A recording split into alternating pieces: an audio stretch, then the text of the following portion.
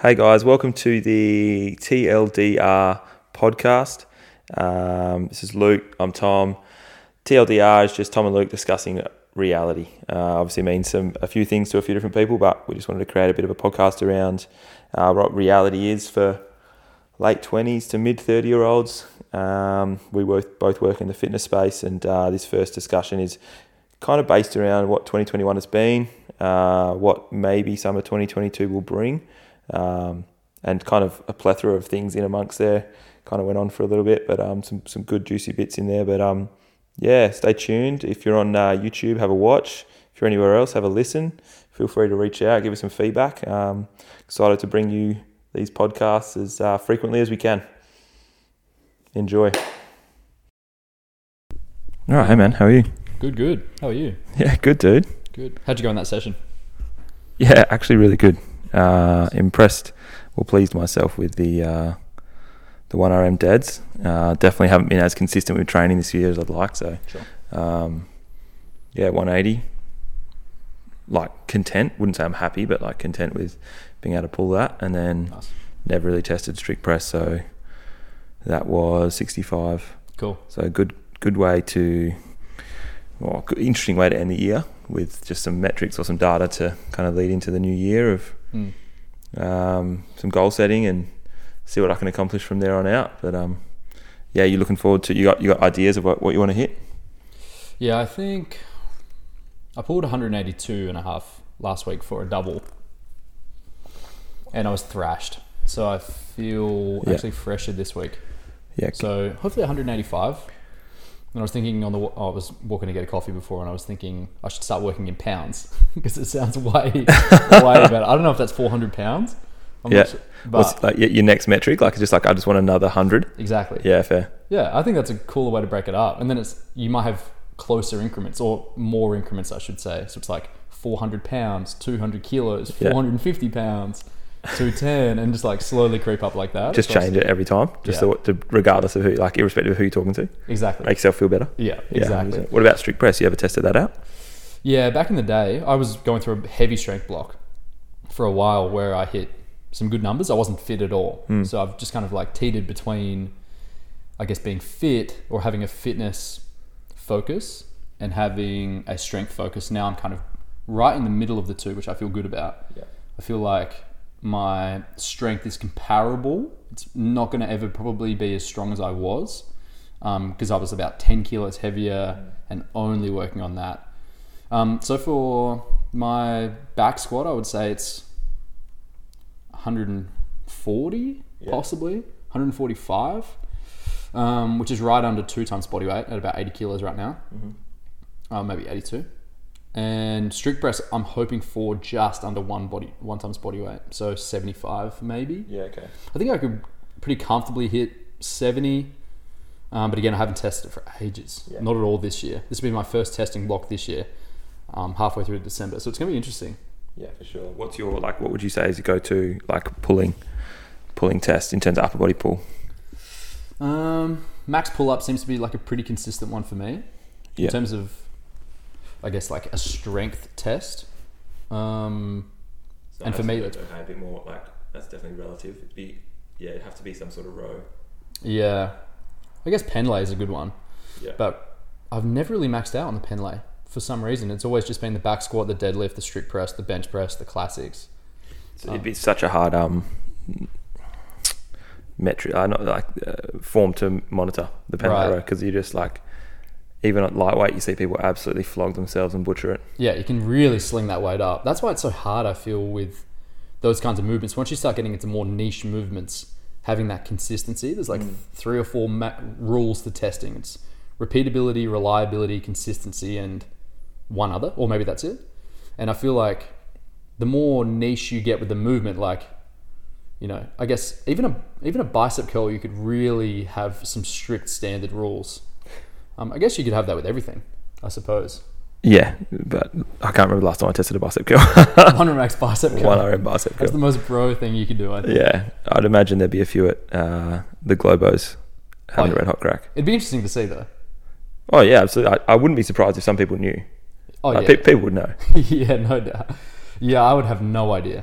besides when I'm re-racking a client's bar and I'm like, I wonder if I can curl without just deadlifting. Their deadlift. Yeah. Or if you're spotting someone, it's like, I wonder how much of that weight they're doing a bench press or something, you're standing over them and they fail. And it's like, I wonder how much of that weight I just lifted off them. True. Do you ever think that? Like how much help you've given them? Whether that's... I try not to give them any, so not really. Yeah. Until they're like going purple in the face. Until it's gone until it goes backwards, then it's more of a... True. It's probably a bit of shrug in there as well. Yeah, that's true. Yeah, it wouldn't be a strict bicep curl. No. Yeah. But in terms of strength testing, I'd be pretty keen to just increase everything pretty much by 20 kilos, I would say. Right. So what, for next year? Yeah, that would be... Yeah, by this time next year, I would say.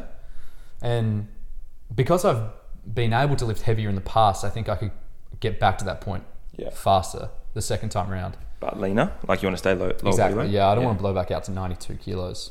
I was pretty unhappy, and I think it was like a band-aid. Yeah. Okay. It's like, yeah, I'm pretty big in terms of like in a bad way, or in a less of a positive way, I suppose. But I was kind of masking it, I guess, with like how much I could deadlift, how much I could back squat.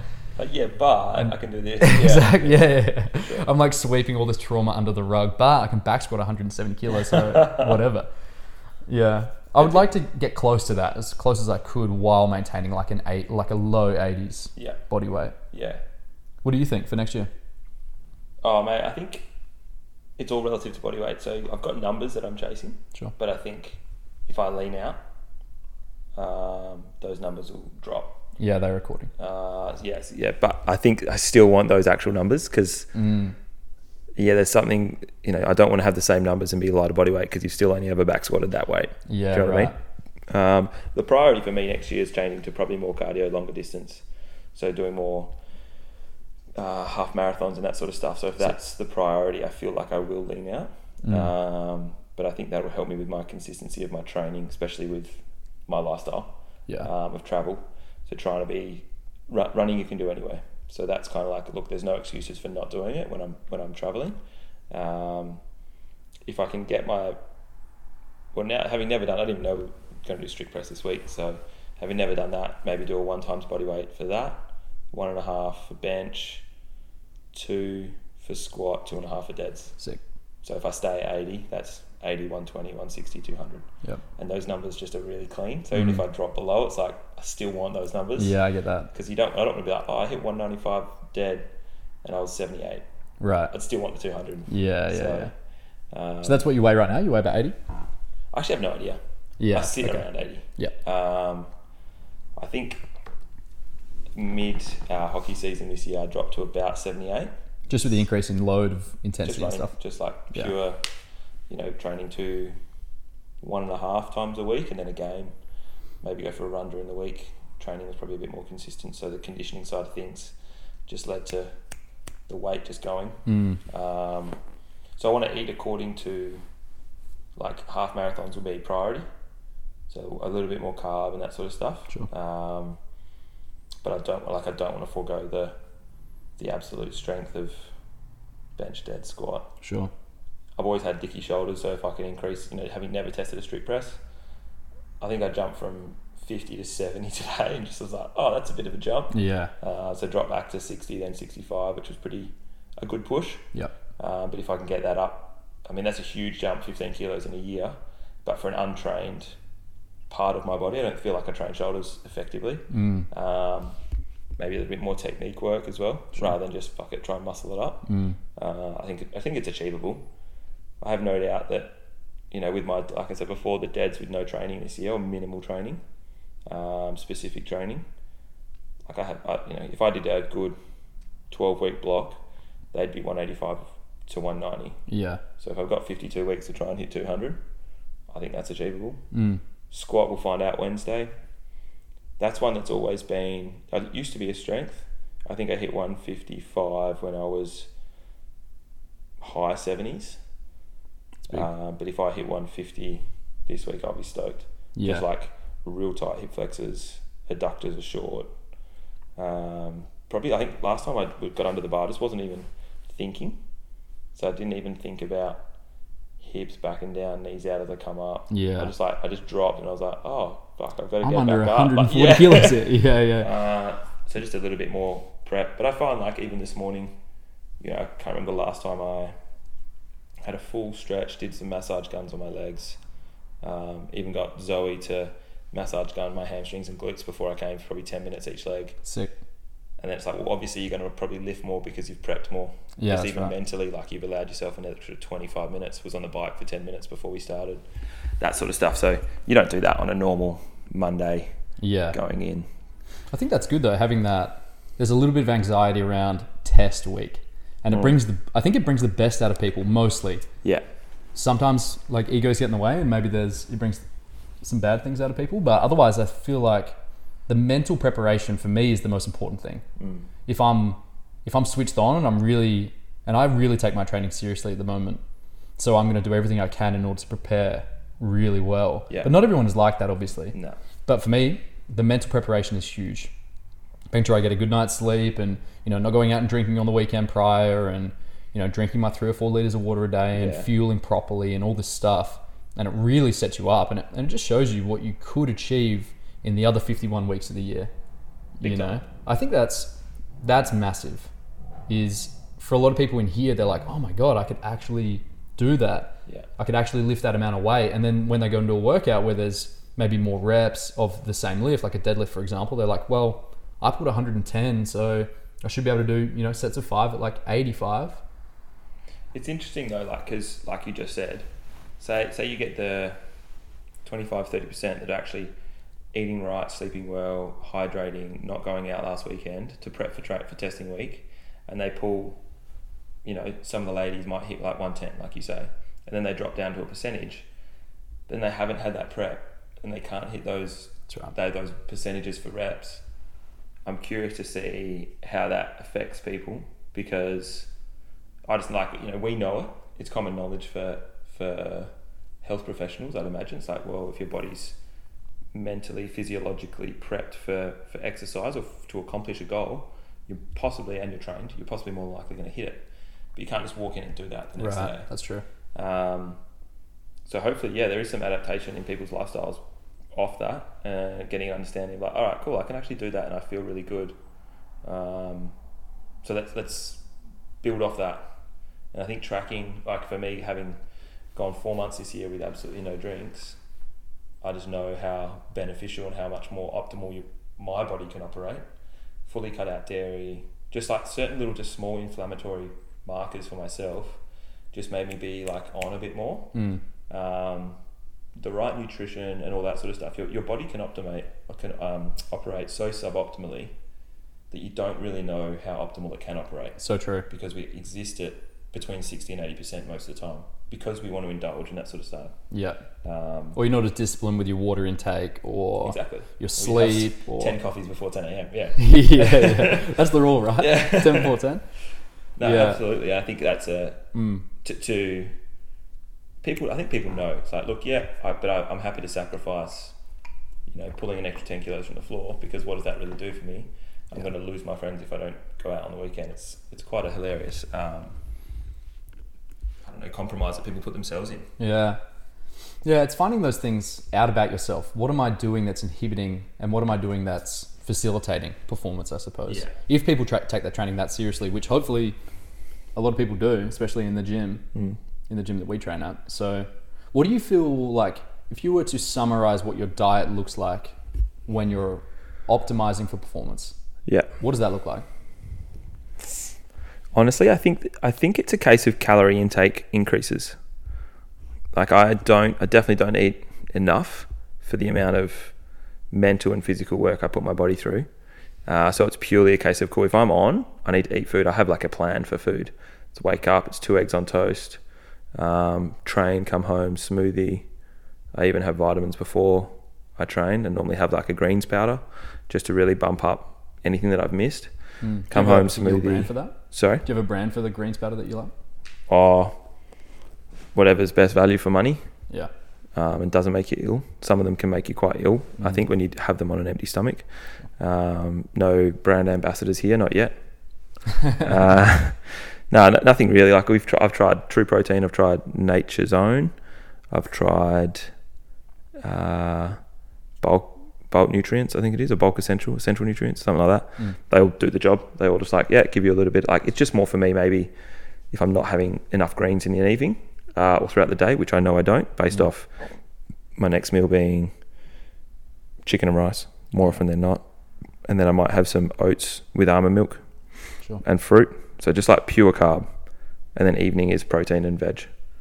Some sort of chicken, fish, steak, and salad or roast veg or whatever. So that's a good eating day.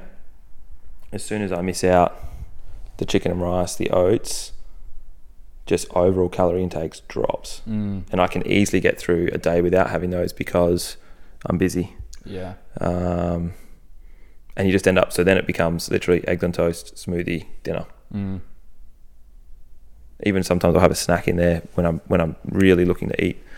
So I think that, and then even more so, you don't get that 3 o'clock wane because you're eating. You've got more fuel, or that craving for a coffee that you have at 2 p.m. It's actually probably you just need some water and some food. Yeah, that's the biggest thing for me.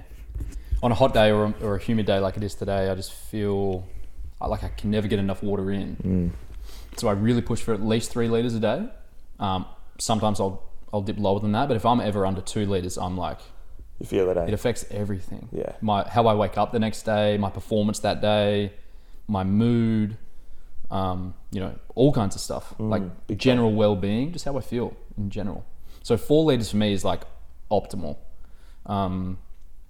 Any more than that, it's like point of diminishing returns, I think. And I'm just kind of going to the bathroom more frequently and not really getting as much benefit out of it. So 3 to 4 liters, I think, is pretty good. So you found that what you're eating right now is, or on a good day, you said, you found that to be optimal for performance? Yeah, absolutely. Like performance in the gym, out of the gym. Like I count work as performance as well. For sure. Brain function. So, and for those that know, and if you don't, you'll find out real quick, very routine oriented. So if I don't plan food, I won't eat. Yeah. So I need to plan food. So I'm already thinking about putting the rice cooker on, making sure I've got some rice to have with the chicken later. I've already had oats this morning, so I might have eggs later. That sort of stuff. I'm not really at all. What, a planner? A routine yeah, not person? Not a planner. I'm very impulsive in pretty much every aspect.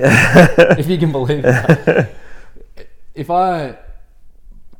I wouldn't say I'm an opportunist because I feel like there's a negative connotation to that, but I love opportunities. Yeah. In going out and having brunch and having a coffee. I've got like the worst rubber arm ever. I'm a yes guy. Yeah. In business stuff, in whatever. I want it all and I want to do everything. And and if stuff falls by the way, if I start something and it falls by the wayside, then that's just how it happens. But that includes food. Yeah, for sure. Where go out for brunch, have a coffee, have 2 coffees. Yeah, for sure, man, no problem. Or go out for lunch or whatever, like see my partner for lunch. She just works around the corner, which is perfect. So I'm less regimented, let's say. Yeah, for sure. And how do you find your nutrition is affected by? Like, how do you find that affects your nutrition? Higher calories probably than necessary. More calories? I would say, yeah. Yeah, okay. Yeah, I'm not sure. I feel like I train a lot and I've got a fairly physical job with running the gym and doing the coaching stuff and my training and doing the stuff with the footy clubs and whatnot. I feel like I'm on my feet all the time. So maybe that's my excuse for saying, like this week, for example, I'm like, all right, higher calories, we're going to be overreaching. Yeah. So I can get away with having some more stuff in my day. Nothing that's massively negative or that has really high calorie amounts. Yeah. Because no food's really positive nor negative, but nothing that has massive amounts of calories, but I'll just eat a lot throughout the day. Yeah. Still fairly good. Like I'll have a steak and I'll probably cook like more roast veg with it, or have like another piece of sourdough, or the butter's a little thicker than normal, or that kind of stuff. Like it just creeps in. Are you more of a bigger meal person, like more on the plate, or more meals? More on the plate. More on the plate. Yeah, okay. I feel like sitting and eating a meal is like I'm wasting time because I am so impulsive and fast paced. I would rather eat, if I could, just one huge meal with 4,000 calories and I think I'm the same, but for the opposite. So it's like I eat food so quick, so I'd rather have more meals because like the more is on there, the more it's going to, like, the longer it will take me. Yeah. Because if I can just, like, cool, I have a little bit now, then a little bit again, then a little bit again. It goes like that anyway. Yeah, I don't know. I just love the feeling of being satiated. Yeah. You know, when you finish the big meal and you're like, oh. Really? Gene button Nah, I can't stand that Like feeling. Christmas Day is the best thing. Oh, no. You don't like? You'd rather just be like like, that. all right, I'm fueled up enough. Yeah, and, like, just enough, keep going. I get very uncomfortable when I'm over full. Right. I just like, because then that is, like, that's more discomfort, and I'm thinking about that. So that eats into my next thing that I want to do. Yeah. Like, I'm just like, no, I eat to perform. Yeah. I very rarely, well, Christmas Day, like certain occasions, yeah, I'll eat to enjoy. Sure, it's different. But of an evening, it's like, cool, I want to eat this because I want to do the next thing. Yeah, true. I finished dinner. I went through a big phase of that, and I still do think about, well, I mean, I take my training so seriously, so of course I'm fueling my body for that, and again, trying to be as optimal as I can for performance, but I went through a period where I was probably like 17 or 18, and I think most young dudes kind of go through like a bodybuilding phase when they first get into fitness. Yeah. It's like the lowest barrier to entry. You go in and you lift weights, you don't have to think too much about like rep ranges and stuff, and being a young dude, you're so malleable, you can just see all this adaptation so quickly. And for the longest time, I was like getting into that, and you got all this testosterone, and you're like, you know, you're like a young bull. And you go in and you chest 3 days a week. You rarely touch a bar and a squat rack. And I just found that I didn't have to worry so much about the nutrition side of things because I could kind of out-train that. Yeah. Whereas now, like 27, it's more important to me, and maybe that's because I've learned more about the topic. You know, the Dunning-Kruger effect, where you learn something about a topic and then you realize you know nothing, and then you learn some more, and then you're like really confident about the topic, and then you realize, oh my God, I know nothing compared to some of these people. Yeah, man. And I feel like I've just gone through waves of that. And really, I know now, besides like, I just try and eat plants and animals and drink lots of water and avoid processed carbs. And other than that, it's like, that's pretty much all I need. I don't focus too much on meal timing or even macronutrients so much. I just try and get some protein in pretty much every meal. Yeah. And I think that's, like you mentioned something there about that effect of the more you learn, the less you know.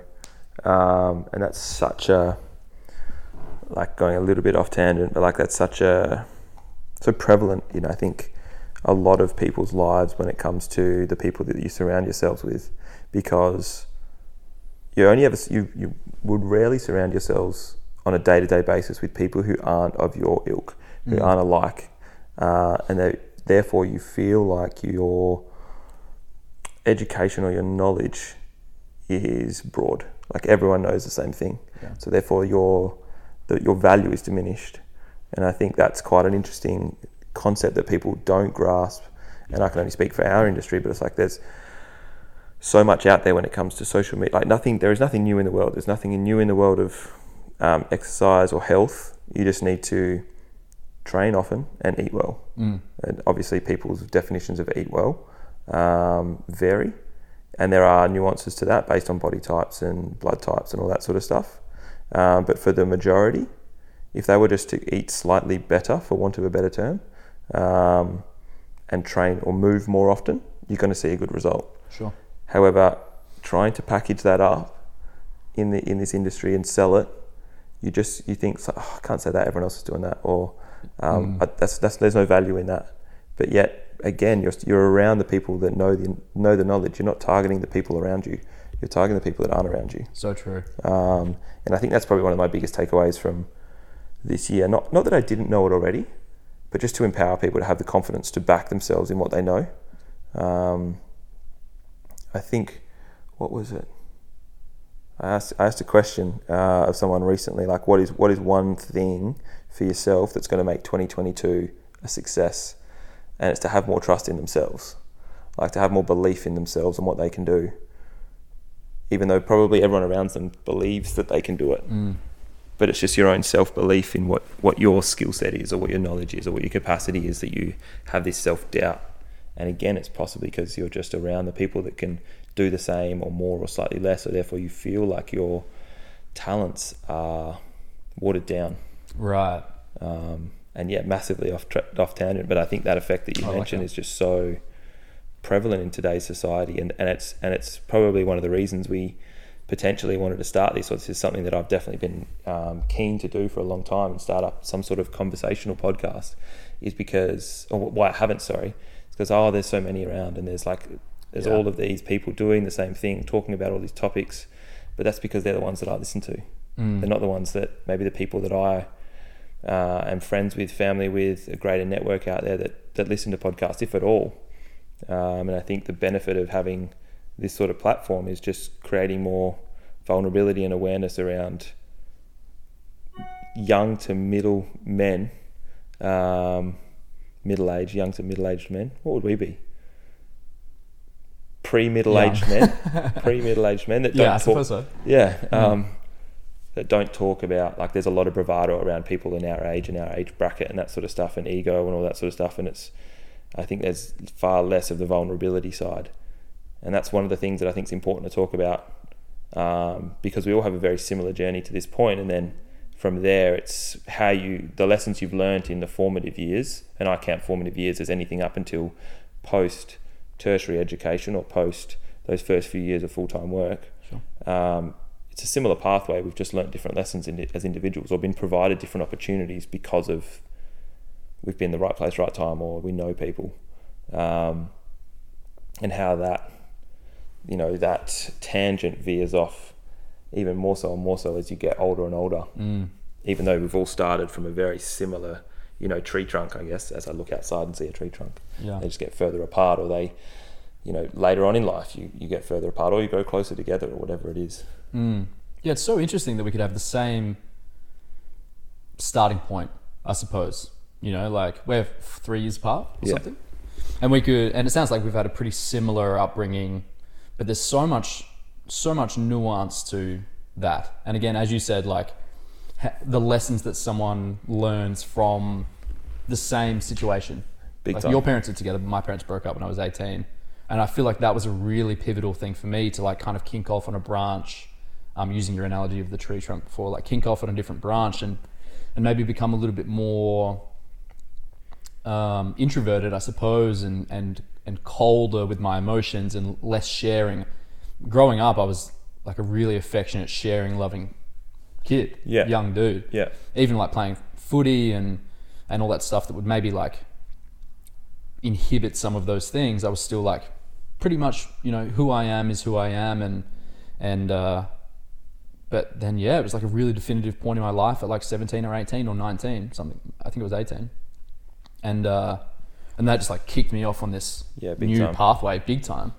And it's only really as I've started reflecting on it in the last few years that I've understood that that's what happened. I never really even thought about it, to be honest, until that point. So I think a platform like this is really important for that. And I'm a big reflector on myself. I'm very analytical of everything that I do, whether it be the conversations that I have with people and how I've perceived that they have been left from that conversation, or how they left that conversation, how they were feeling from that conversation, or my own actions and how I responded to certain things. I'm really working at that and trying to get my younger self back. Yes, because I feel like I'd really just internalized and I was just in my own skull for the last almost 10 years, which is pretty crazy to say. But now I've learned the lesson from that, even though it kind of, in some ways it wasted 10 years, but in other ways it really allowed me to propel myself through my career, I suppose, and really head down, ass up, and do some shit throughout that period. Because I didn't have to worry about the emotion side of things, and I could just, like the analogy that I use is like I'm in a one-man capsule hurtling through space, and there's no space for anyone else in this capsule, whether it be like family or friends. And obviously my girlfriend is like tagged along. She's like tethered herself to to this one-man capsule, and she's along for the ride, and that's amazing. But otherwise it's like I'm in this little thing and I'm just hurtling through space, and I'm progressing and I'm achieving all these things, and all these opportunities are coming up, more importantly, which has allowed me to achieve stuff. And I feel like I couldn't have done that in my old self. So I'm thankful for it, but also I'm aware that there are some negatives that come with that, in that there might be some, I'm not sure, like commitment issues, or like how I respond to certain things, or if I've ever, if my work ethic is ever questioned for whatever reason. That's like a big one. I don't know if that's come from that or if that's a separate thing, but I just feel like I'm aware of it now. Very aware of that big kink in the road for me. Yeah, for sure. Do you feel like you ever had anything similar to that? Or maybe more gradual curve. Yeah, like this is something that gets brought up in, well, not the first time like this sort of question has been posed, more from a, what's been that, like what's your life-changing event that caused you to do X? I would say if anything, maybe like traveling to play sport in Europe led me to go, no, I really want to make a career out of health and fitness. Yeah, cool. I can't really think of anything like that. That's probably as black and white as it is. I can't think of some sort of, specific acute event that really was like, this is the moment where this happened or this changed. Yeah, it might be more gradual. Cool. Yeah, it might have been more gradual or something like that. But I think there's definitely, like, I can see parts of what I do now in previous versions of me, but I wouldn't say it's a specific event. Sure. More so like the analytical brain or the drive to always want to do something, to never sit still. I can see that in either parents or friends, or this is stemmed from boredom at high school, right. And my acting up comes from boredom. Never satisfied, sort of, not never satisfied, that's probably not the right phraseology, but constant, like, cool, done that, what's next, done that, what's next. Yeah. Wouldn't say hungry, I would say, I don't know, like constantly needing a challenge. Yeah. Constantly needing something to take my attention. And so sitting, I think, as those close to me will know, being alone, it's not that I'm like, he can't be by himself, but like being alone, I just get bored. I'm just like, cool, unless I've got a task to do, just sitting and not being challenged, I guess. I just find like, okay, cool, I need to head out. Or that's why I think I enjoy watching sport so much, because sport is the only true reality TV, I believe. Yeah. There's no scripting, or unless it's, been butchered, whatever it is. Match fixed. There's no scripting, you can't tell what's going to happen next. It's not formulaic. Right. So I think that's why I really gravitate towards sport and competition in general. Because I'll watch a chess match and I just love the analytics of just like, cool, who's winning, who's ahead, who's behind, how are they setting up the strategy. So it's like someone or something against someone or something else. I used to be really, really fascinated by war, and not the death and the mayhem, but just like, cool, what's the rationale, and how did someone believe so strongly that this was a reason that they could go to war, and they couldn't resolve it through conversation and communication. And again, another big realization in probably the last 18 months to 2 years is that everything ever can be solved with good communication, or can be created with communication, and with a lack of communication comes problems. It's that simple. If you think about, and solved doesn't necessarily mean better. It just means solved, right? Or completed, with less friction. There might be friction, but with less friction. Sure. Whereas as soon as we have a preconceived idea of something that someone else is considering or thinking, or another party, or it's like, I'll do this because I think that's what's happening. Just go and talk to them. All that kind of stemmed from what was the one big. I don't really have a big moment in time. But I think, just like I just said, like I probably just outlined, like, little stages. I was in the Defence Force for a little bit, and that kind of had a little, like, I tried that. I tried competitive sport a little bit, tried that. I've had a few interactions with people. I used to hate conflict because it meant conversation that was uncomfortable. So I would avoid conversation. So then that would create conflict. Right. Whereas now it's like, cool, just have the conversation. Sure. My, the best reference I could think of is I was dating this girl at the time, and I just knew from maybe a month prior, I was like, this isn't going to work out long term. Great girl, but just different stages or whatever it was, for whatever the reason, it wasn't going to work out. That was my opinion. And I called up my old man. I'm just like, I'm just not sure. And he's like, well, you've probably been thinking this for a little while. It's either going to be done. Tomorrow, you'll either be broken up or you won't, and then you'll still have to have the conversation. And if you're not, and then if you don't do it again the next day, you'll still have to have the conversation. So like 20 minutes later, it was done. Like, it's just to have that realization of like, if I'm prolonging a hard conversation, I still have to have it, and it just gets harder and harder and harder. And so that's something I think I try to instill in my team and that sort of stuff of like, whatever your hardest task is, whatever the thing you're putting off the most, to complete that first, and then everything's easier from there on out. I think that comes from overthinking things. Like the anxiety of confrontation is like one of the worst, I feel. Whether it's something as simple as like you have to give some feedback to someone because they're not doing the job right, or whether it's like a physical altercation, altercation I should say, not alteration, that's pretty different. A physical altercation, it's like the same kind of anxiety I feel. And man, just biting the bullet. In my impulsiveness, I feel like that's another positive is that I feel like I can do that just straight away and have that conversation and bite the bullet and be like,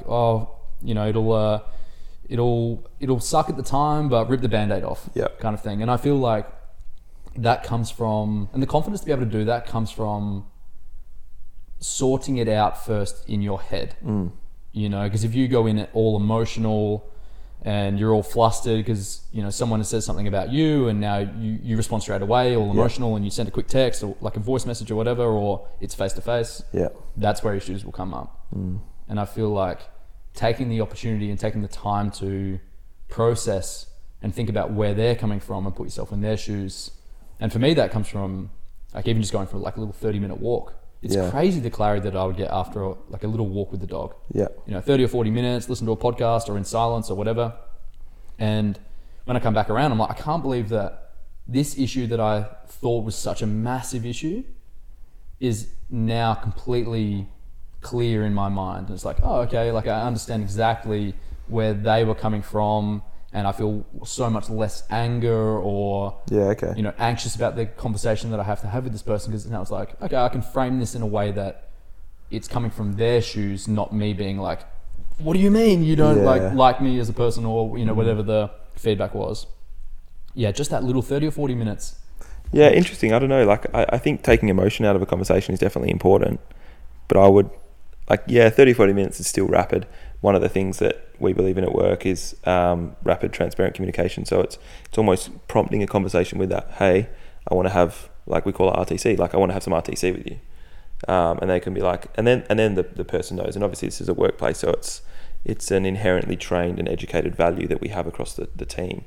You can't really go that to someone in your personal life. Hey, do you want to have some RTC? What are you talking about? No. But I think that's self-awareness to go, cool, this is how whatever happened transpired, and this is what I want to say about that. And then being able to receive feedback backwards. And at least if you know that you can come away and going, I said my piece and feel confident in how it was delivered and felt heard, then I think you're okay. I think sometimes I will delay, like going through that strategy you had just mentioned. I've used that in the past, and it just delays and delays and delays. Like, it could be this. Oh, but they could have meant this. Oh, but then maybe if it's like from this direction, like, just go up and ask. Hey, you said this. What does that mean? What's that about? Yeah, sure. And for me, that helps. Might not always do it, but I feel like I do it a lot more than I used to. That's for sure. Right. Yeah. What would you say you communicated like when you? I was a terrible, horrid. Right. Horrid at communication. Like relationships fail because of it. Bit of ego about it. I don't know if it was like small man syndrome, but I feel like it was small man syndrome. Right. Too proud. Sure. I would let things get in the way, absolutely. And I feel like I'm a lot more, I think people would laugh if I say patient, but I feel like I'm more patient than what I used to be. Right. A little bit more thoughtful and not as reactive. So I can still have the same sort of timeline, but I've thought through the process a lot quicker. Right. What about you? It's a good question. I think definitely now I'm still emotional and passionate, which can get in the way of good communication. because I'm super quick to jump at something, especially in a face-to-face conversation. I feel like it isn't as bad because I'm probably more of a people person, so I feel like everyone's on side. Yeah, okay. But then maybe that exaggerates whenever I get any negative feedback, because it's like, I thought we were mates. What do you mean you got negative feedback about me? Yeah. Yeah, when I was younger, I probably didn't communicate, I don't think. Yeah, okay. Especially throughout those years of like 17, 18, 19, mum and dad splitting up and all that stuff. Before that, it was all about emotion and you know, love and gratitude and all those things. And I don't think I ever probably even used those words, but I definitely felt it. Yeah. And now I feel like it's like a 10-year cycle, and I'm just coming back to that and understanding the benefit of showing and feeling those emotions to people that are around you. In terms of communication, face-to-face, I think that's where I excel, in actually having a conversation with someone about their day or their weekend or how they're feeling, or, you know, especially around fitness, because that's just what I've done forever. Yeah. Been in gyms, in different settings. Yeah, I feel like face-to-face communication for me is one of my stronger points. I'm not sure. Would you agree, or do you feel like it? Yeah, I think face-to-face, I think for the majority of people, face-to-face conversation is, as you get to this age, way more powerful. Some people shy away from it for sure. But I think, like, hence we're here. Like, face-to-face conversations is way more powerful than a text or email, whatever it is. I'd even prefer picking up the phone, having a chat. But yeah, face-to-face is definitely a stronger suit. Yeah. Just for even interpretation, like someone's interpretation of a text or whatever it is like there's no tone. And I think, even like, especially for yourself, it's just engagement with whoever's the listener, whether it be one of your sessions or friends or whatever it is. It's like very vibrant, very engaging, passionate, and that doesn't come across in a text message. Yeah, that's right. So absolutely, definitely agree. Have you ever come across someone that wants to predominantly communicate over text, but they're a horrible texter? like my whole team at work. You No, know? and that's not fair. I just love phone calls. Like, I've actually got a couple of them on the line now. No, I think like some of them will agree. We now use really effectively like audio clips. So just like an audio message, which is, I find, so much more powerful for two reasons. Can respond when you've got the time, because someone might not be able to pick up the phone. And also you can hear tone, emotion, maybe it's something super urgent, saying something, hey, I need this done now, is very abrupt and rude in a text message. Or like, hey, I'd really appreciate if you get this done for me. The reason being is blah, blah, blah. Yeah. So much easier and quicker to get a conversation over. Yeah, so efficient. Verbally than through text. So, I think the generation after us will not pick up a phone. Yeah. For whatever reason, like, each to their own. But yeah, hopefully they then progress to where we're at, and they'll pick up the phone all the time. Yeah. Because it is so much more powerful. It'll be like in Star Wars where it like beams the guy up and he's like on the table. You know, it'll be like a 3D thing of someone standing there, so you can get the full body language. And what are they called? Holograms, like something like that. It's like get the full experience. Exactly. Hey, here's a video message that's in your room. Yeah. Imagine that. That's the next best thing in right behind face to face. Elon's going to bring out the phone. He's developing a phone apparently. Are you serious? I think so. Yeah. Sweet. And just probably put the phone flat, and it'll just come up with this hologram of someone. Dude, you know it's going to happen, eh? Oh, that's if we look at. I reckon that's max 10 years away. Max. I reckon that's like the next thing. 2031. Yeah. That, like, if they're not doing that, if they're not already doing it and we just don't know about it, probably are. Area 51. We're not getting onto conspiracy theories. That's next episode. That's next episode. I can't wait. I've been doing a lot of research. I think one thing that I definitely want to cover off in at least this first chat is some of what you've experienced in 2021, because I know it's been a massive year for yourself in terms of your own growth and development, and coming off the back of, you know, not a less than. I know you had a lot of energy around 2020, wanting to get in and start to, like you say, you see business opportunities and that sort of stuff, and wanting to jump at them, and you've managed to this year. And if you look upon a where were you 12 months ago, which is something that I like to reflect on whenever I'm either going through a really good time or a tough time. It's like, cool, what have you actually accomplished in the last 12 months? What's been something you feel what have you accomplished this year that you didn't think you would? And then what are maybe some goals you set out at the start of the year that you've absolutely obliterated? Oh my God, this year has been the biggest year I think so far of my career. In that I left my job for 4.5 years. I was working at the Institute of Fitness, teaching the PT qualification. I finished that up at the end of 2019, so I'm going to go in the last 2 years, if you don't mind, because everything kind of like flows on. Yeah, there's a story. It's a long story. Take me on a journey. Yeah, so I finished my job there in November of 2019, I believe, and what's that? 2 years ago. So I must have been turning 25. It was my longest job that I had, or maybe I was turning 26. Must have been 25. And 4.5 years I was working there, which for me is a big deal. Yeah. Because I'm so sporadic, I guess, or impulsive. I get about an 18-month to 24-month speed bump. Yeah. Where whatever I'm doing, it doesn't matter. I'm always like, oh man, I'm stagnant, and I hate stagnation. Yeah. Like I have to just keep progressing and moving to the next thing. And for me, for 4.5 years, that was massive. It was the best job I've had because of all the opportunities I had from that, and also all the skills I learned as well. My communication was the biggest thing because I'm standing up in front of a room of 30 people, possibly, people between the age of 16 and 60. Yeah. In a teaching setting, literally with a whiteboard and a PowerPoint, and they're there just like looking up at you for 4 hours at a time. It was like, I obviously have to really hone my communication skills there. 100%. So anyway, I left there at the end of 2019, and then for no real reason, I feel like I had just extracted as much as I could have out of that job, which for me is a big marker for like, all right, time to move on or do something else. For sure. And throughout that period, I guess because I was PTing up until that point, I went to uni and I was PTing all through that, and I did 2/3 of my teaching career, degree, and then fell out of that to do this job because that was what I really wanted and it was my dream job. So I went there, and then and throughout that period I had PT'd, but not as much when I was actually working there because of the hours didn't really allow it. Yeah.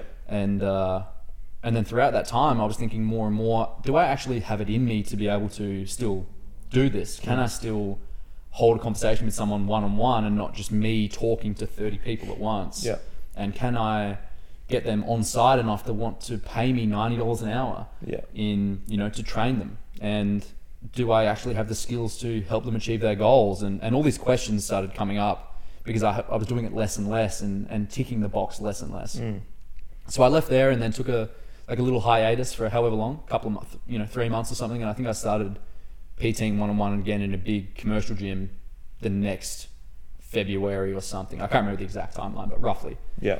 And went in there and then did really well. And that was good for me to know that I could do it and progress through that. And then went and did some PT management stuff at the same chain of gyms, but at a different location. Yeah. And then COVID hit, and I was really lucky because I'd got into that job and I was there for like less than 3 months, and then COVID hit, and without that I would have had no income for however long we were shut for here. I'm not sure if you were in SA then, but no, we were in Perth still. Yeah, so we shut, and I was really lucky because I got like government help throughout that period, and honestly that was my biggest period of growth, I think, because I was like, I'm tired of being at the mercy of stuff like this. Yeah. And not only that, I was tired of trading my time for money.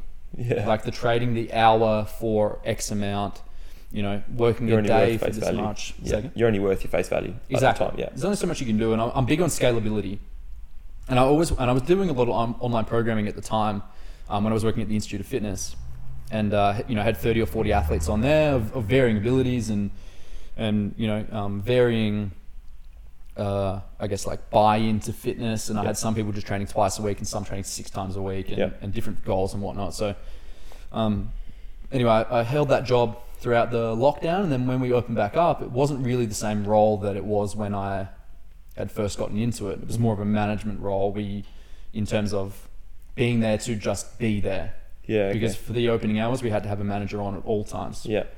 And I was like, this isn't what I signed up for because I really wanted to help PTs get into their first PT gig and do it in the right way and hire the right people. And if the people weren't the right people for the job, then tell them why. And again, this kind of comes from like the communication standpoint of learning how to communicate. Hey, you're probably not the right fit, and here's why. Here's what I want you to work on, et cetera, et cetera. Yeah. And I was really passionate about that. I'm like, I really want to do this in the right way.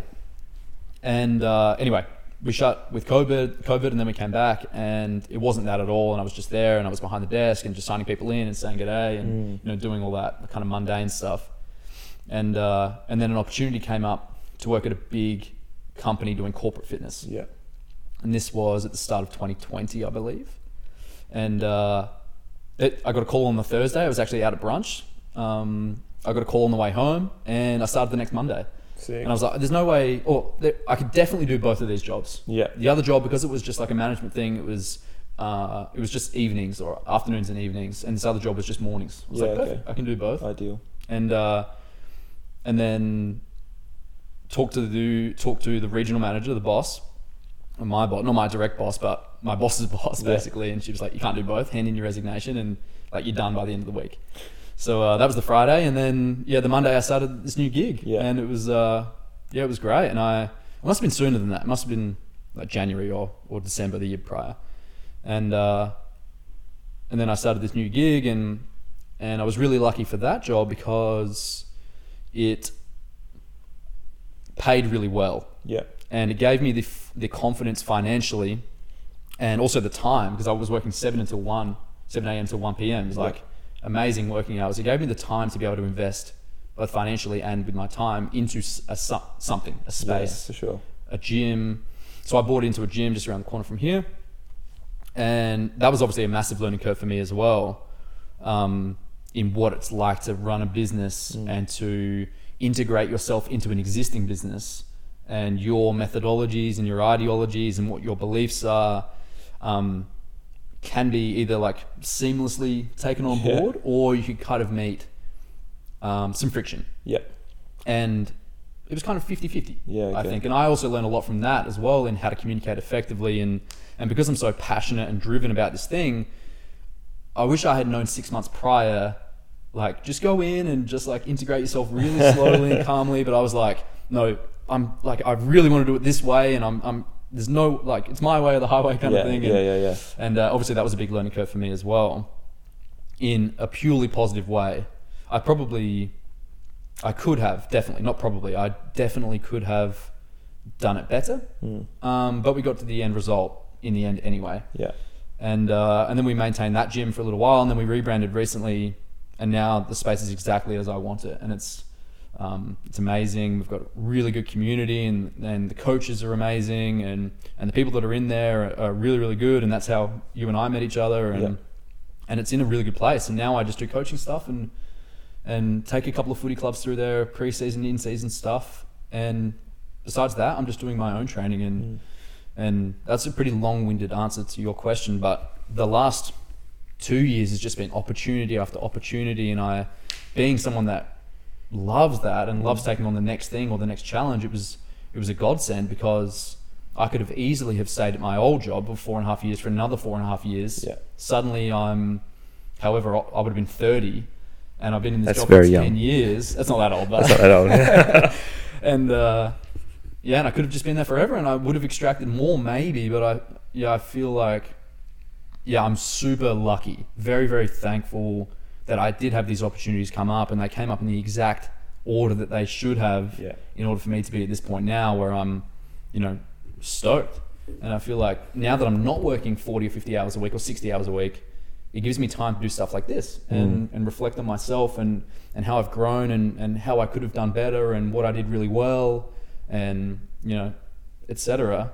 Because now I have that time. And I'm not just like in the 9 to 5, like slogging it out, trading my time for money, and not invested in something that I really believe in and that I'm passionate about, which I am now. So I'm stoked.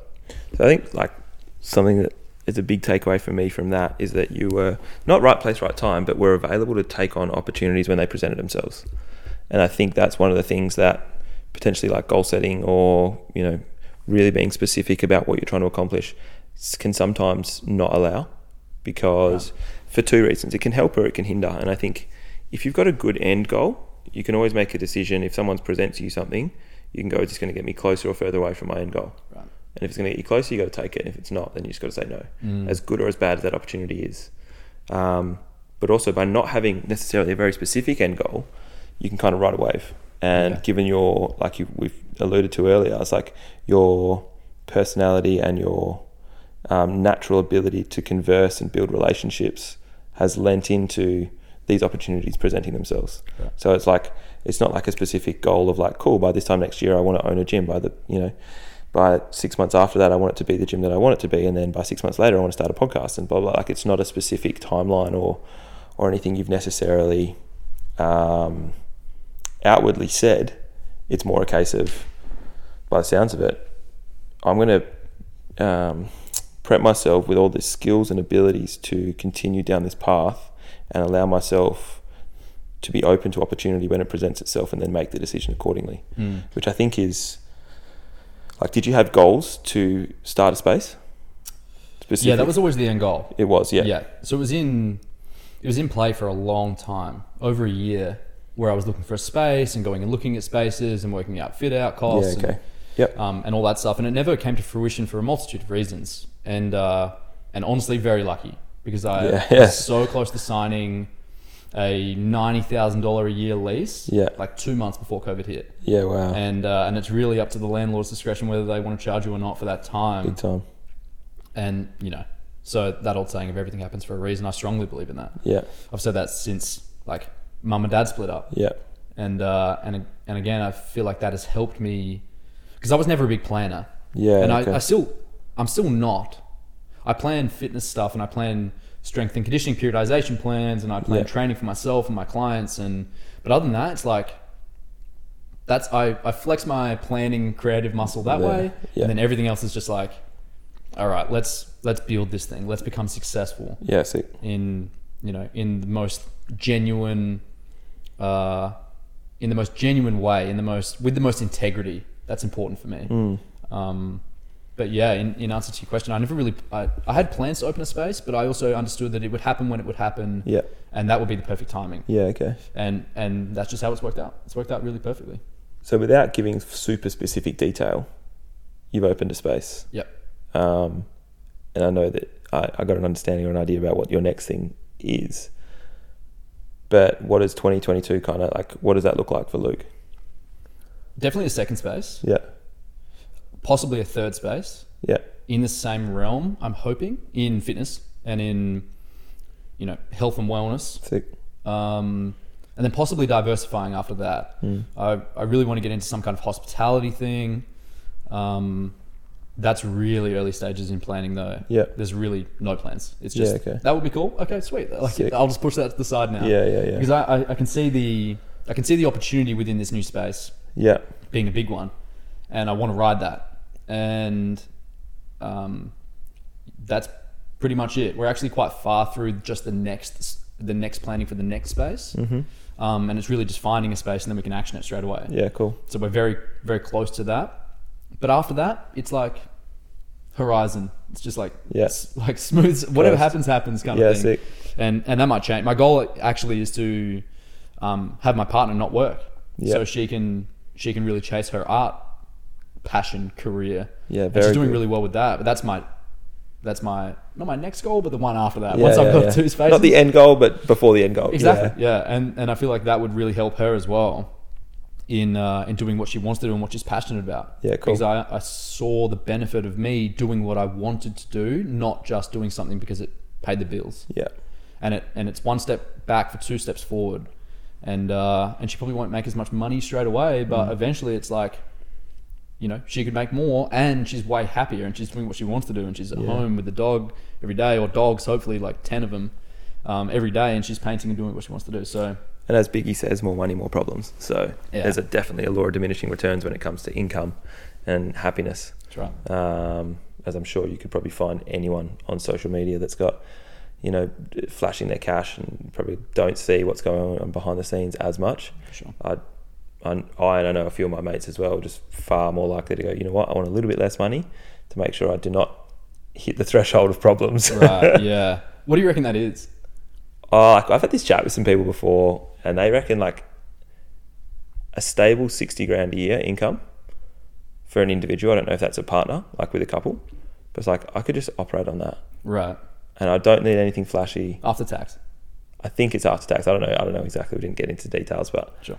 it's like cool 60 grand. Yeah, say 60k net, with a job that is not like, it's more lifestyle balance. So it's a case of if I can have that just trickling in, and then go do 30 hours a week to keep the brain stimulated. I can still enjoy holidays, can do activities, be adventurous, get a little bit indulgent. Hey, and with COVID, you can't really spend money traveling. So I don't know what it would be for me, but for some reason, for a lot of people, I think that's a pretty good marker.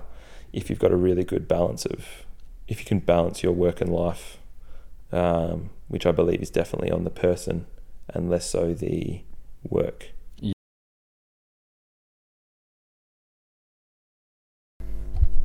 After a brief interlude, we're back. We're back. But yeah, I think that to recap this, the 60k marker for, I think it's like work-life balance, I think was what we were referencing, and that the onus of a good work-life balance is on the employee, not the employer, to a point. Obviously everything contractual has got to be upheld, but prioritizing life, and I heard from my osteo recently, it's like for a lot of people they work to live. Not everyone. Some people work to gain X financial incentive, stimulate promotions and blah blah blah. A lot of people are motivated differently in that regards. But I would say 70% of people would work to live. It's like I work to get a check to go and live. Yeah. And I feel like in our industry it's slightly different, but it's a fraction of the workforce. Right. What are your thoughts? Do you work to live?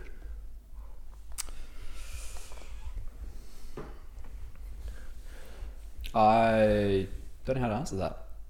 While you're thinking on that, can recommend these concoctions that we've made, which is a shot of coffee with a block of ice filled up with tonic water. It's quite a humid day here in Adelaide, and quite refreshing. The tonic just gives it a little bit of a slightly different flavour, but still get that caffeine hit. So big recommend. For those that are wondering, thinking we got like spiders or something, it is, but no. You got any ice cream? Yeah, actually, no, I think I got rid of it. Yes, what do you reckon? Work to live, or what's your motivation behind work? To keep creating opportunities, I think, for myself and for my partner and for my mates. I'm big on that. I'm big on bringing people up with you. Yeah. And having a tight circle, but not being opposed to allowing people in the circle.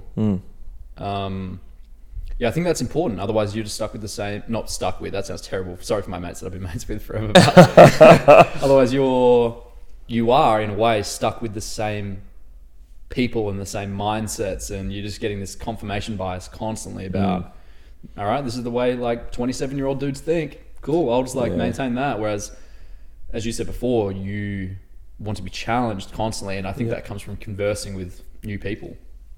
And not people of the same, like cut from the same cloth, like talk to people that are older and younger and different backgrounds and have different jobs and have different mindsets towards stuff. Like it'd be really interesting to actually chat with someone, because you and I are very similar in the way that we're very driven, and we want the best out of ourselves and of the people around us. But it'd be really interesting to talk to someone who just goes to their job. That's just what they do. Like they work to live. Yeah. They do their 9 to 5 and they collect their check, and for me it just is so different to how I think. Yeah. But that might be most people. I think it is most people, but it is just so different to how I think that it would be interesting to get their take on stuff that you and I think about.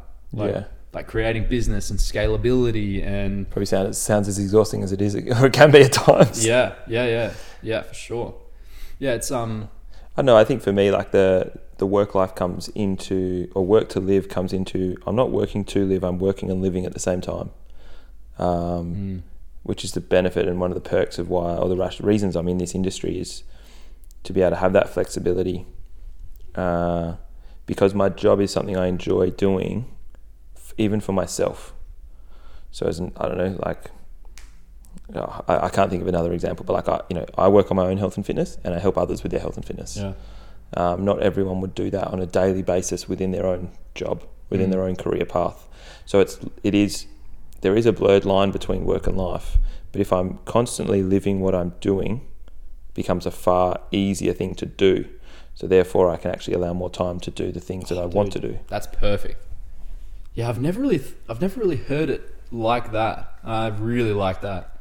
How you've just, because you and I live and breathe this stuff. It makes it so much. Well, your job is pretty different than my job, but it's in the same space. Yeah, I suppose.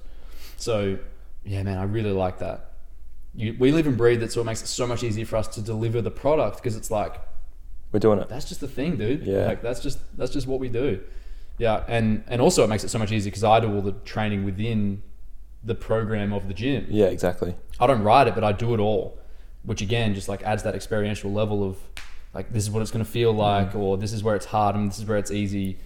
If you're an accountant, that's probably a bit different because you do your own accounting. But even like any sort of trade, you will do it for yourself, but you're not doing it for yourself daily. Yeah. And it's not improving your quality of life daily. That might be the thing. Or you're in some sort of corporate, or you're in like oil and gas, and you're, working on projects that need to get done. You then go home and you have your switch off time. You then try and train your body and your mind for your own self health. Meditate, yoga, whatever that is for you that allows you to switch off. You've then got a family and blah, blah, blah, blah. Whereas I feel like there is it's a different scale when it comes to the health and or anyone that lives what they do, or what they get paid for, I guess, which is a really exciting thing to identify, I guess, but also it allows the activity lifestyle, or like, as I call it, like, I play a lot of golf, so I have the ability on a Thursday at 3 p.m. to go and play some golf. I can think back to when my old man was 31. Well, probably can't, I was 4. But, in his 30s, there's no way on a Thursday at 3 p.m. he's playing golf. Yeah. He's in an office. And that is that generation, and he was in corporate. But now he can. He works for himself, and if he wanted to, he could go on Thursday at 3 p.m. and go play golf. And that's, I got mates that are the same. One of my mates I was playing golf with on a Thursday when I had this realization, we both did. So this is pretty nuts. Like, he's 30, I'm 31. His dad used to be a pilot. So a little bit of a different flexible, different lifestyle, but like, no, kind of on call when I need to fly, I need to fly. Yeah. And whenever we choose to play golf, we can play golf. So such a bizarre change in generations. Yeah, we're so lucky to be in this generation, I think. Right after the working generation. Yeah. Right before this massive technological generation. So we can kind of reap the rewards of both. I feel like we get the drive and the work ethic of our parents and our grandparents, and we can utilize that work ethic with technology. Yeah. And they interface with each other perfectly. Yeah. Which is why I feel like, we can do this. This is like a great example of that. Yeah. Same with everything online. Like, I don't know how much detail you want to go into, but your job is completely through your laptop. Yeah. Or, computer or whatever. That's pretty amazing. My parents couldn't have done that when they were our age. Oh. Like, definitely not my grandparents. Yeah, they were still like on horse and carriage, I reckon. I think, even the flexibility allowed from employers as well, and the forced, some of the forced decisions made by last year's pandemic and the ongoing pandemic, if you want to live in WA, is such that, hey, people still need to work from home. People need to be able to work remotely or fulfill a task without being micromanaged over the back of them and getting into that cubicle every day. Obviously, the software's out there that you can do that now, and it can be monitored and managed, and that's a new skill set that's being constantly developed and refined that probably hasn't been there in the past. Like, think back 10 years, no one's working from home. Very few people working from home, because how do you manage it? How can I trust that they get done, the job gets done? But now the trust is forced. That's a huge benefit from this. Oh, it is for sure, but there's big learning curves being made by various employers, I can imagine, across the world, because it's like, well, now you're really going to see who works. Like I always see it as like links in a chain, and if you have a team of 10 and one link's broken, the others only have to bring up 10%. But if you have a smaller team of, say, 4, I'll do easy maths. If you have a small team of 3 and one of those links breaks, the other 2 are going to be working at 150% to cover that one person. So you can see that even more so when someone goes remote. It's like because they're now alone. Right. So the task's either getting done or it's not. And you can't get, the metrics can't get blurred.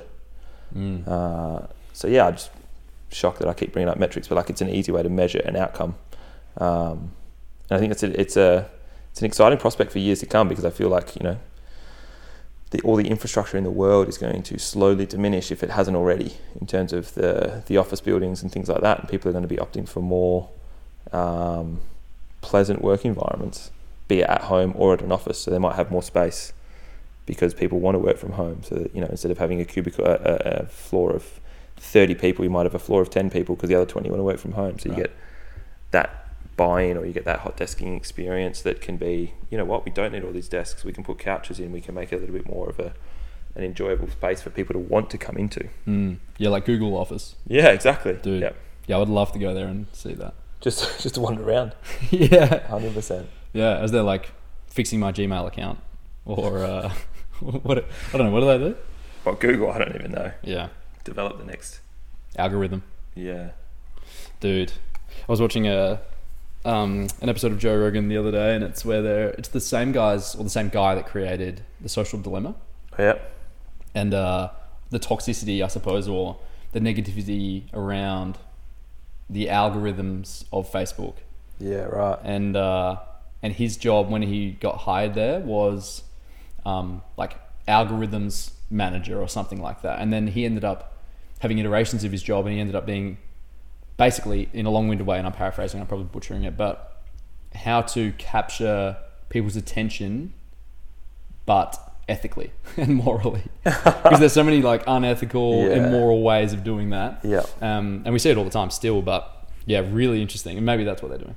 Oh man, like I was actually watching some NBL last night, thinking of capturing attention, and the amount of advertising that goes on an NBL court, not even on the uniforms, just on the court, right, to try and vie for a piece that can be marketed to the viewers and the people in the stadium. And like, yeah, advertising has just gone ridiculous, obviously to the point of social media where you can literally target, yo, I want Luke, he's 27, lives in Adelaide, owns a gym, I want to sell this product to him. So specific. Like, you could be so specific. Yeah, I was watching the TV last night, we were Saturday. We were babysitting, and the baby accidentally turned it on, and then there was some like shitty Christmas movie on, and I was watching it, but I was more specifically watching the ads in between, and I couldn't believe how gripping they are. Yeah, and they're so like, they just suck you in. It could be, I don't know, like a lawnmower or something. Whatever it is, it's I need it. But they put all their money into that. Yeah, like in marketing's so important, that they put all their money into this thing to grip people, to grab their attention. It's like the war on attention. That's what they call it. It's crazy stuff. And I think that kind of comes back to what we were talking about before with like you backing in, or you telling people to back themselves in the workplace and what they know. I think it's so hard to grab people's attention. Yeah. Because there's so much noise out there, especially in the fitness industry, that's where I think a lot of that comes from. Yeah, true. And, you know, it's like, oh, why do I even try when I can't get through all this noise and all this stuff that's going on? It happens in every... 100%. In every field, I guess, of fitness, I think specifically. I've never really done anything but be in the fitness industry, so I can't talk on business or, you know, or really anything else. But especially in fitness, even in stuff that you would think is very regimented, like strength and conditioning. Yeah. There's all this shit that just somehow seeps in because it's grabbing and it gets people's attention, and then that's when it gets clicks and likes and shares and comments, and so more people see it, and it's a toxic kind of whirlwind. It's like snowball. I think that's it for me. As soon as I have those thoughts, it's like just start because you just never know who's watching.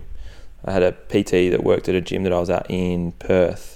He had a client come up to him after 2 years and say, I've been watching you for 2 years. I want to like come and be your client, just from watching him in the gym. It's crazy. And he's like, if I was to ever refer someone to a PT in Perth, it would be him. Right.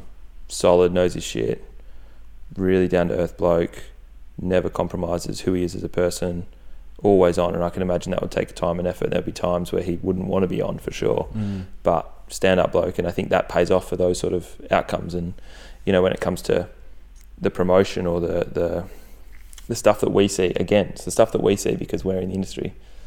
You got people that have just signed up to a gym. You are the person that is on that level for them.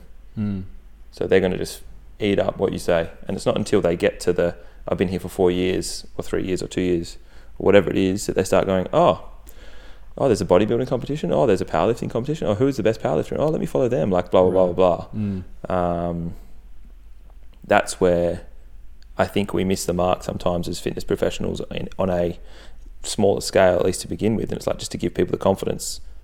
You have an audience. Your audience might not be huge, but you have an audience. It could be one person. Sure. It could be being the example to your family because they will eat up what you say because they back you and they trust you. You see, I don't even know what Fitspo people are out there anymore. I don't really have any social media, so it's so refreshing. Yeah, but it's like I don't know who people follow, but it's like they get followed because they are liked and trusted to be a source of information, whether that's valid or not.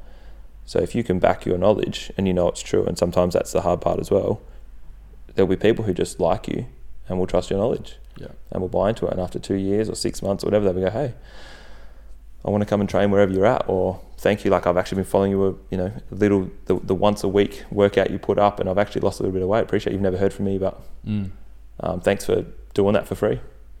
And that's like empowering. That's massive. Like you'll just put out free content forever if you did that, for sure. Right. Not saying we shouldn't get paid. We should definitely get paid. But I think you just never know who's watching in all senses of the word. So you got to take the good with the bad. But as we all know, the good far outweigh the bad. We just highlight the bad when it comes to we the self-doubt in the whole world is growing, massively growing. It's a massive contrast, isn't it? Because we emphasize the bad in ourselves, and places like Instagram and Facebook and Twitter only emphasizes the good, 100%. or people only emphasize the good in themselves. Yeah. So it's this massive divide of, it feels like it's just getting further and further apart. Of the bad is really bad, at least in our minds, and the good people are really, really good. And it's not really the case. No. I think people on average are like pretty much the same as they always have been. We just have this knowledge available to us, but people are so desperate for that attention that they only put out the hyper good. Yeah, and they really suppress anything that is like less than good. And then that creates this huge divide between people. So yeah, I don't know how you've got through without social media. That's I think it's commendable. I could do it. I don't really care for it. I see it as a business tool, but I don't really feel the grip towards like the likes or the comments or like any of that stuff. But I understand the benefit of getting, like, for a business standpoint, getting 100%. The brand out there and creating stuff that is, I guess, like in my own way, utilizing the algorithm to get attention for the business. To ethically market to people. Always ethically and morally. Always. Oh, that's a business tool. They're fantastic business tools. And I think that's what the basis of them is at the moment. That's how they make their money. That's how Facebook is a $1 billion company. That's how Google is a $1 billion company. It's not because they want to be a healthy, happy search engine to help people, educate people. So they're targeting marketing ads and whatever it is. So same with Facebook, same with Instagram. They're all owned by the same company. So, I don't know. You'll ever get on there? Sorry? Do you think you'll ever get on there? Instagram? Yeah. Oh, I wouldn't be surprised if I got back on, but it's been 18 months. Nearly. Next month will be 18 months, and my life hasn't changed. I haven't lost out. If I think if I didn't have to have Facebook for work, I possibly wouldn't have Facebook. But I do enjoy Facebook for the staying connected to friends and family in different states and that sort of stuff. That's probably one of the big things for me at the moment. If I was in Perth, it would be a lot easier to drop it off. Yeah. But hey, created new relationships in different areas, so it's a good way to stay connected to friends. But I think the scroll, I definitely don't have. I don't have that sort of desire to get on there and have all my eyes. But again, like going back to the ads thing, like I'll pay for any subscription service so I don't get advertised to. KO is all my sport. I will not watch free to air. YouTube I pay for. Like, I just don't want ads. Yeah, I don't. For me, and if I could pay for Facebook to not get ads, I'd probably save more money. I'd actually save money. The amount of ads, even yesterday, I got targeted this. That probably knows that I'm trying to buy things for my girlfriend for Christmas. So I'm getting women's apparel, and I actually go, Zoe, did you want this? She's, what other colours does it come in? And then you scroll and then you buy it. It's bad. Yeah. It's a bad time. So, I'm pretty happy off it. I think there will come a time where I'll jump back on again, but like never say never sort of thing. But it's not there's a part of me that definitely wants to get back on, but it's like, what's the trade-off? Right. What am I gaining out of it? I'm probably losing time. Do you have any goals related to that? Social media? Yeah. No. Getting on Facebook, getting on social media. Yeah, like business related or...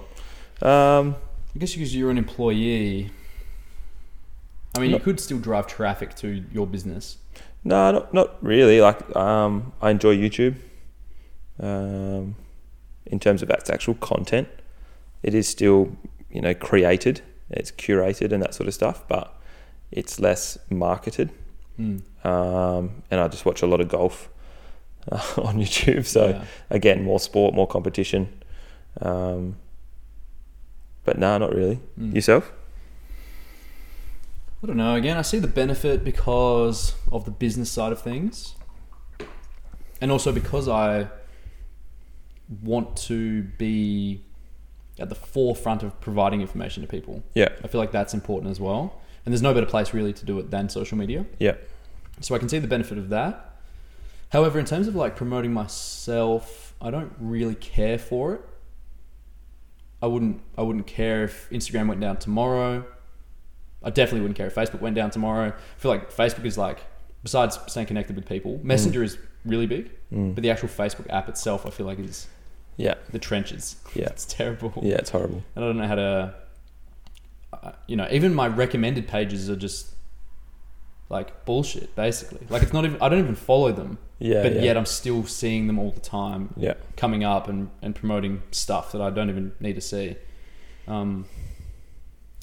I guess maybe I would like to, kind of going back on what I just said, I guess I would like to promote myself as a person, as a coach, not so much as a trainer, but as an athlete, I suppose. Not that I'm an athlete really of any like good caliber, but even still like being a testament to what we do at the gym.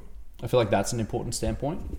And I feel like it gives that relatability rather than the hyper curated advertisements that you'll see of the gym where it's like a bunch of 10s working out and they're like crushing this workout, and it's all like, really edited really perfectly, and it looks amazing and it's really gripping.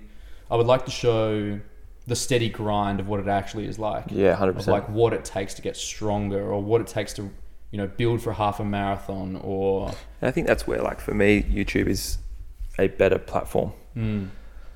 Purely from the sense of like, you can actually put out more frequent content that is less flashy, right, and it still get viewed. Not that it's about the view, but it's like, cool, like, I'm about to go into isolation in a couple of days because I won't get political on this podcast, but I have to because I need to. And one of my thoughts is like, cool, I'm going to document every day. I'm going to document every day in some capacity. It's going to could be boring, cool, could be monotonous, but like just for exactly that reason, like the grind of what it is day in, day out, but how much more self-aware, proficient at a skill, whatever it is, I'll become in 14 days. Like, habits take 3 weeks to really get ingrained, 21 days, something like that. You can do it in 14. You're a regimented. We'll see.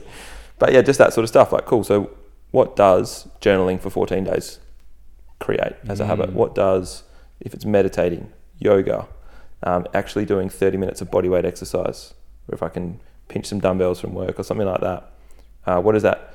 What's the pre and post in terms of intrinsically as well as maybe externally, physically or mentally or whatever it is? All that sort of stuff like that. You're not just going to go, hey guys, here I am on Facebook again or Instagram again doing this. Yeah. Here I am writing. Like, you know what I mean? Like, it's the story, isn't it? I feel like you can create a movie or a vlog, for want of a better term, that can document and hold that information and present it and present information better in that space. Yeah, I feel like it's important, more important now than ever, I feel, to show that contrast of how slow some things are. Like, it isn't always just, all right, you sign up to the gym and suddenly 8-pack. It's like, there's more to it than that. What do you mean? Yeah, well, you wouldn't know. Please, I'm still chasing. Greek god. Or Italian god, I should say. Better. Are there any Italian gods? Roman. Right, of course, yeah. Of course. What was I saying? I lost my train of thought suddenly. I'm very distracting in that regard. No, I think, the grind, like, nothing happens. An easy one that we use at work is like, you didn't gain 20 kilos in 6 weeks, you're not going to lose 20 kilos in 6 weeks. Yeah, that's the great one. All that sort of stuff. So I think, the monotony of life, there's even a paper. I don't know why I'm looking around, but I actually have the paper. My dad actually printed it out and gave it to me. It's like the monotony of life, or the monotony of excellence, is what actually gets you to excellence. It's the day in, day out grind. It's not a case of like doing anything special. Right. It's literally just showing up day one, in the morning, in the evening, during the day, every day. I actually sat down with Zoe yesterday and kind of went through my goals with her for next year, and in some detail. And she was like, I see you go through, you're an all or nothing sort of person. I see you go through these waves of giving it everything. Like, I just don't know when to push you, to keep you in check for what you want. Like, how badly do you want these things? And my acknowledgement or my realization of that was like, that's exactly why I'm telling you. Like, I'm going to wane. Can guarantee it. Like, everyone has motivation to a point, but it's when the shit gets hard that's when you either need your support network or internally motivated or whatever it is to go, hey, you said you're going to do that. You haven't done it for 2-3 days now, a week now. What's going on? And, if I'm the one to react and go, hey, mind your business, that's on me. That's not on them. Yeah. It is the monotony, and it is the consistent grind, for want of a less flashy word or less, keyword of 2022. Yeah, that's the cliche. To yield a result. And that's what people don't see. Like you say, that, you only hear about the Olympians once every 4 years. Yeah, that's true. You don't hear about Australian swimmers outside of Com Games or Olympics. You don't hear about our next best track runner outside of the Stall Gift. Yeah. Not sure. Can't remember what that is. Or Olympics. You just don't hear about it. But they've been working every single day for 4 years. Man, that's what motivates me. I love that. And I would rather see 4 years of the grind than, like, if I had to pick, in my mind, that's an easy choice. I'd rather see 4 years of the grind than one event of like an excellent performance. Yeah. Well, you follow, and that's why people have followers. Like, they see their journey. That's true. That's why people like buy into people being excellent, because it's like, hey, and like, especially the ones that are really across the people they follow. It's like, hey, I remember when you were just this, and now I can see you here. And that's really cool. That's rewarding for individuals to watch someone do that. Imagine how rewarding it is for that person as well. For sure. So I think that, like, for me, documenting that sort of stuff is going to be a really big focus for next year. Just not necessarily to document a grind, but just for myself to go, yeah, remember when it was really hard? Like, here's a vision of you doing it because it was really hard. It's like, yeah, cool, I can do it. Next thing. Right. Next thing. As opposed to doing it for 3. Like, one of the biggest things for this year for me was not drinking for 4 months. That was unreal. Like, oh, that was actually so easy. It's big. It was actually one of the easiest things I've ever done. Once I got past, I had a big enough why, so I had a really easy why. But once you're just like, no, this is part of who I am, then that's just what you do. Right. So I think taking that mentality into different aspects for next year, it's just going to mean a little bit more of hopefully an exponential #COVID exponential growth or exponential just journey. Not even growth, just journey. It's not always up. So, do you want to expand on what kind of growth you're looking for? Like I say, I love a challenge. I'll know it when it comes to me. It'll be the next hardest thing. Whatever's next and whatever's hard, that'll be the next growth, the next point of growth. So it's not a case of I really want to get to here. It's a case of if I can push myself in areas that I may not have otherwise pushed myself before, and then mentally get through them, physically get through them, what does that set me up for in terms of a persona or a skill set or a background for me in other areas that I can go, hey, well, I can lean on that experience as an example, like the mentality behind not drinking. It's not actually that hard when you just do it. Sure. Wanting to do half marathons at a set pace, it's just like, well, I just got to basically, my logic, I just got to do the running. Right. So I just do the running, I'll get it. Just do the work. Like, it's that simple. And so then when I hit that goal, it'll go, oh, that was easy. And that'll set me up for like someone presents something that looks like a challenge. It's not really that hard. I've done this. So yeah, that's one of the main psychological and mental benefits, I think, of fitness and overcoming adversity generally. And I say that to people all the time. It's like, you need to challenge yourself so that your daily challenges are now just like a part of it. Yeah. You know, whether that be like, train harder than you play, basically. Exactly. Yeah. Yeah. Yeah. So in the gym, that should be the hardest thing that you do, not like, I'm just going to cruise through this gym session because my day is so hard. Yeah. Which is why I think it's important to train earlier or like before work. So then you can look, well, for me, I look forward to training, regardless how easy or hard the session is or what the focus is, whether it's strength or whether it's like some, you know, like pain cave inducing conditioning workout. I really enjoy that, and I enjoy the different feelings and the different stimuli, I guess, of fitness, in that the strength stuff and that buzzed feeling that you get after, with your nervous system's just like fried after some heavy deadlifts or like running 21.1 kilometers or whatever. Like, that feeling is different. Again, I just love the hurt of it in a strange, not like saddest way, but because I just understand that, like, I haven't been through a lot, but I've been through some stuff. Yeah. And I feel like if I can overcome going to the gym every day and doing the stuff that hurts every day and overcoming it and constantly showing up and having that discipline to go through that grind consistently, then really anything that comes up is not going to be that much of a challenge. 100%. And I'm really only seeing the benefit of that, I feel now, like in the last 3 months. Yeah. Like, corresponds directly with the gym opening up as it is now. My mentality has never been better. Yeah, sick.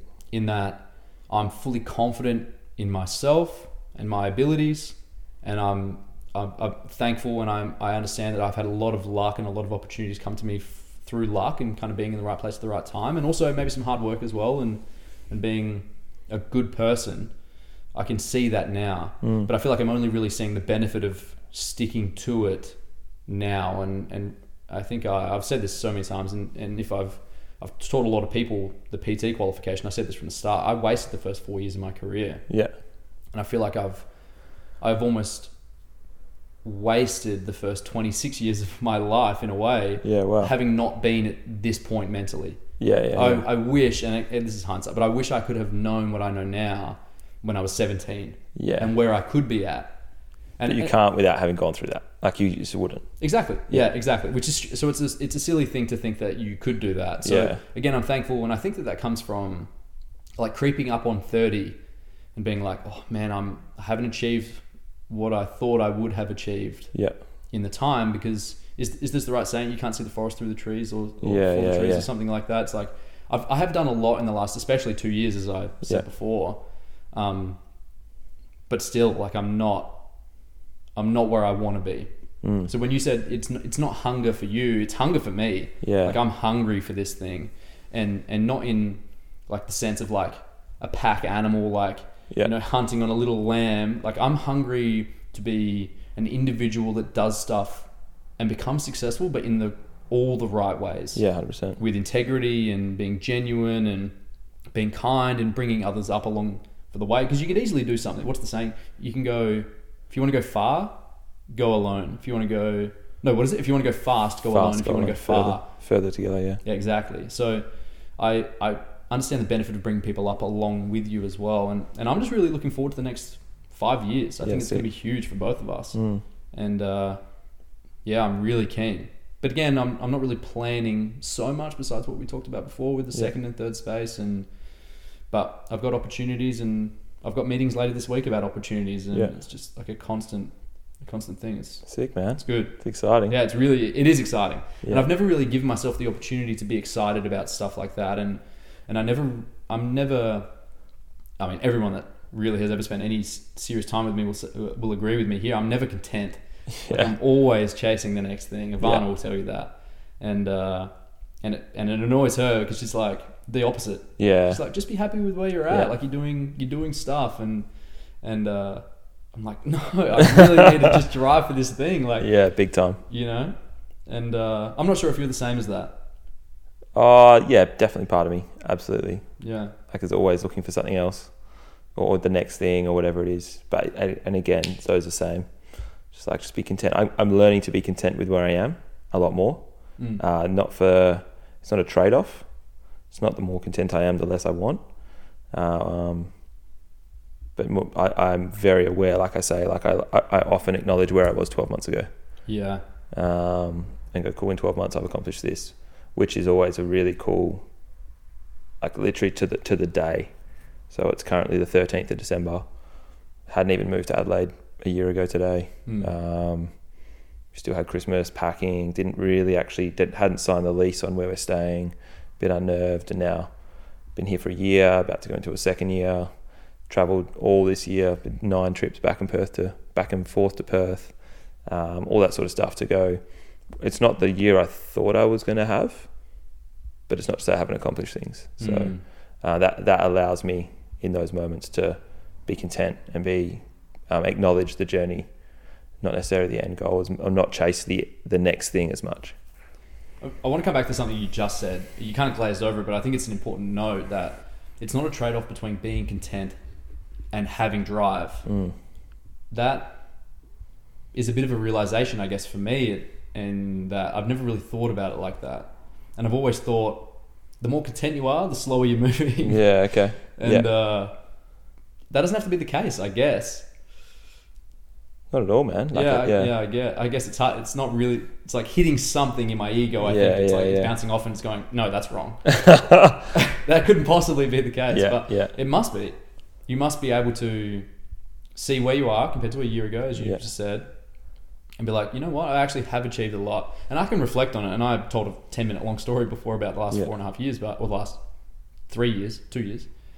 So I am aware of where I have been, but that doesn't stop me from wanting to be more. I wouldn't say you're not content with where you are. Yeah. No, that's true. I am, because I just said that I'm in the best place I ever have been mentally. Exactly. Like you acknowledge where you are. I think others just want us to acknowledge it for longer. Yeah, no, I'm happy just with an instant. Cool. It's a passing by. I'm like seeing it on the bus on the way past, and then I'll just keep keep trudging away on my path. Nuts. I think that's probably a good way to wrap it up, and maybe step into the next year, or hopefully I think it's going to get released at the start of the year anyway. So, a good way to kind of reflect on what 2021 has been. We'll probably lead into the next one about what 2022 may bring. Sure. Not planning necessarily, but speaking things into fruition and manifesting outcomes, and maybe setting some specific targets for. I know that's how I like to operate, so we might see what the next one brings. But huge. Good to have the first one under the belt, and here's to the next chat. Thanks, man. Appreciate it.